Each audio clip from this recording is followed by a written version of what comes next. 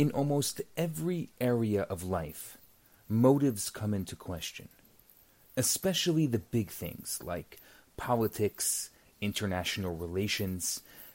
People do things, but do they really mean it for the right reasons? For example, wars. Wars are waged, and people declare their motives to be pure and selfless.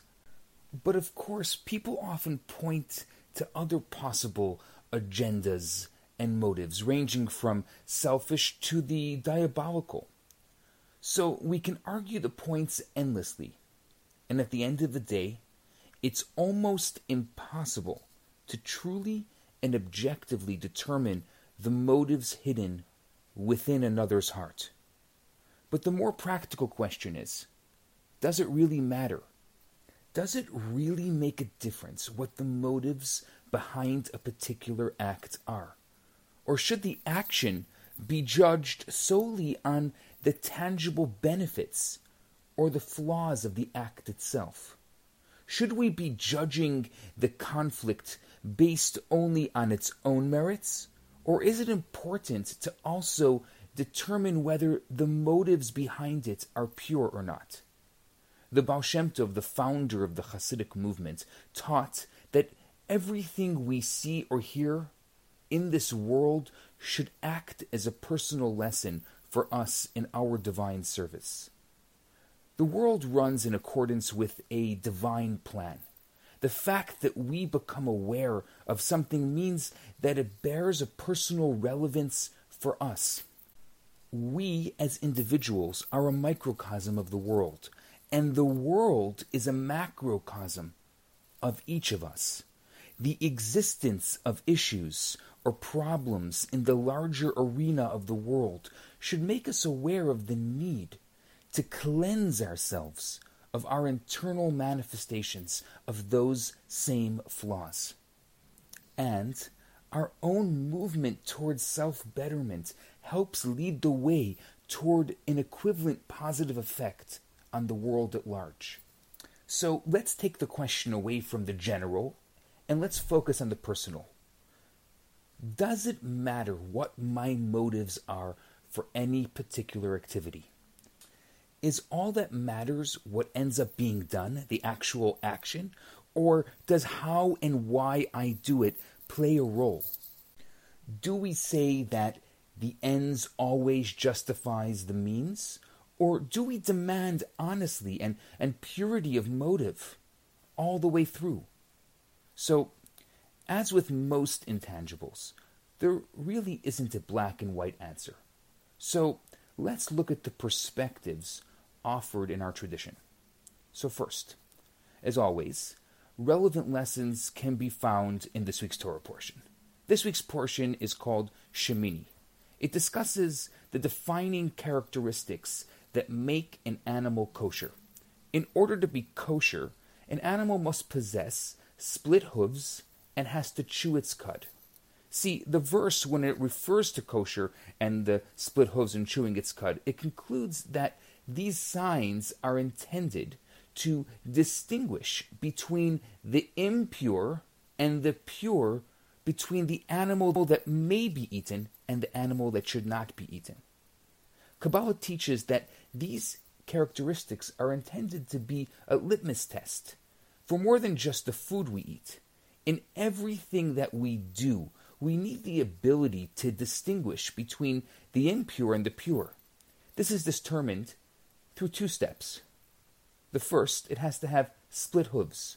When we pursue only a single direction, when everything we do falls within the same framework, the same rubric, there can be no certainty as to the purity of motive. We may be constantly studying simply because of an academic bend of mind, or we may be constantly out there giving to others simply in a quest to quiet an active and giving conscience. The only way we can be certain of holy and pure, selfless motives is when we see an even interest in different and even opposing directions.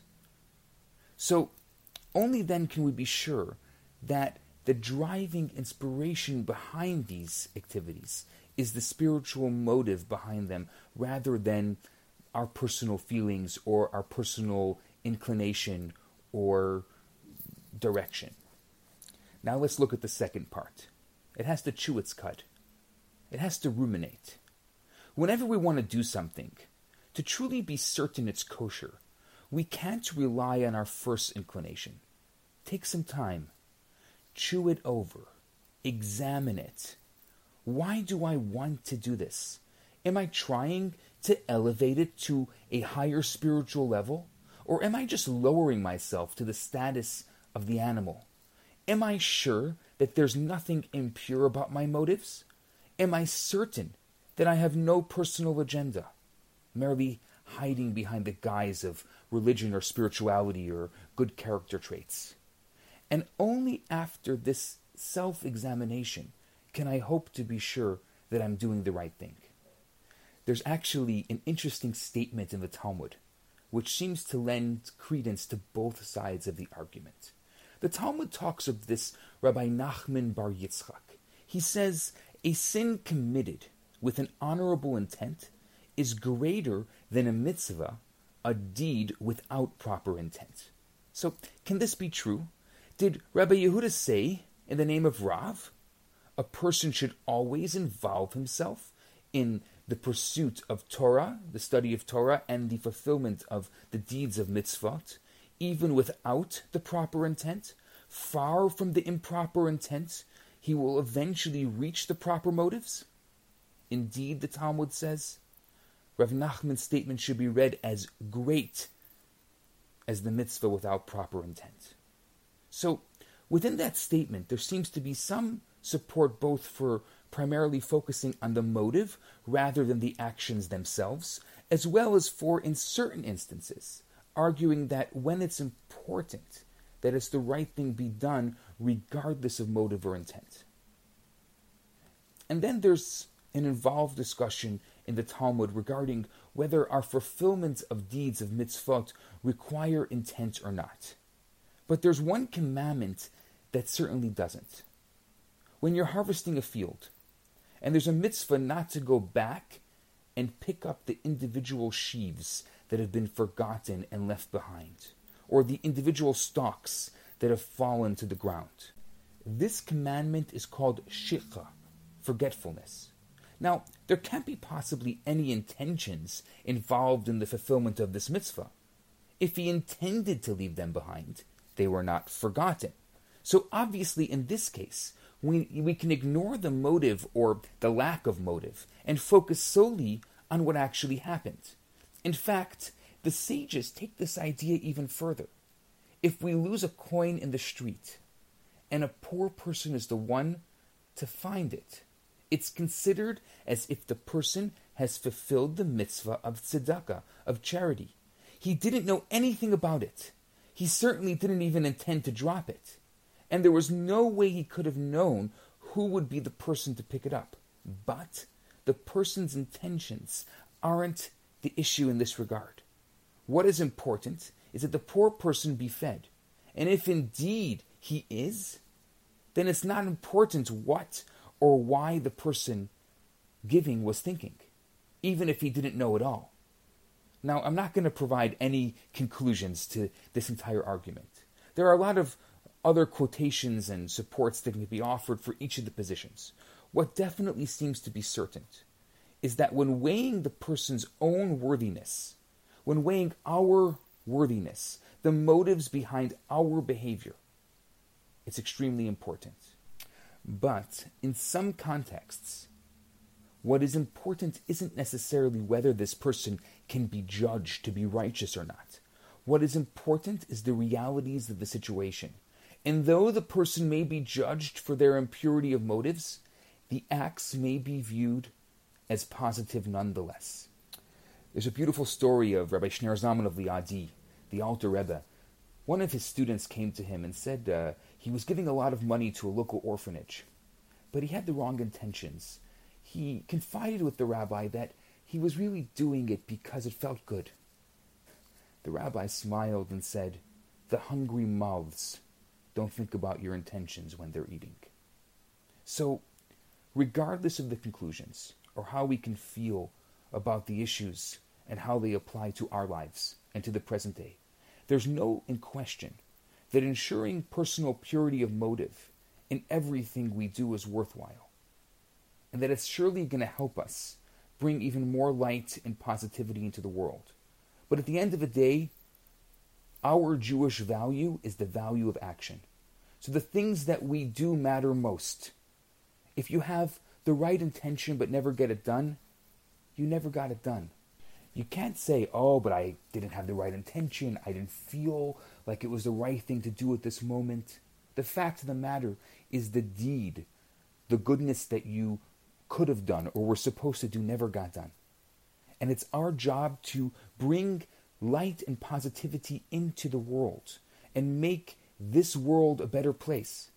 So obviously we want to have the right motive. We want to have the right intention.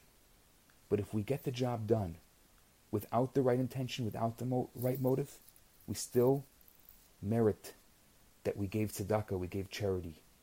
And you never know what the result of that action could bring. And hopefully the result of that action will bring us to a state where we can have the right motive and the right feeling. I'm Rabbi Yisrael Bernath. Shabbat Shalom. Hi, Rabbi Bernath here. I have some great news for you. My popular 4-week course, Kabbalah for Everyone, is available right now for free for the next 50 people who download it. All you have to do is go to www.theloverabbi.com, scroll to the bottom of the page, and you're going to see the download button right there. In this course, I talk about the Kabbalistic secrets to relationships, to wealth, to happiness, and balance. This special offer has been dedicated in loving memory of Ellie Dorfman. I look forward to hearing from you and hope you enjoy the course. Now on to today's episode.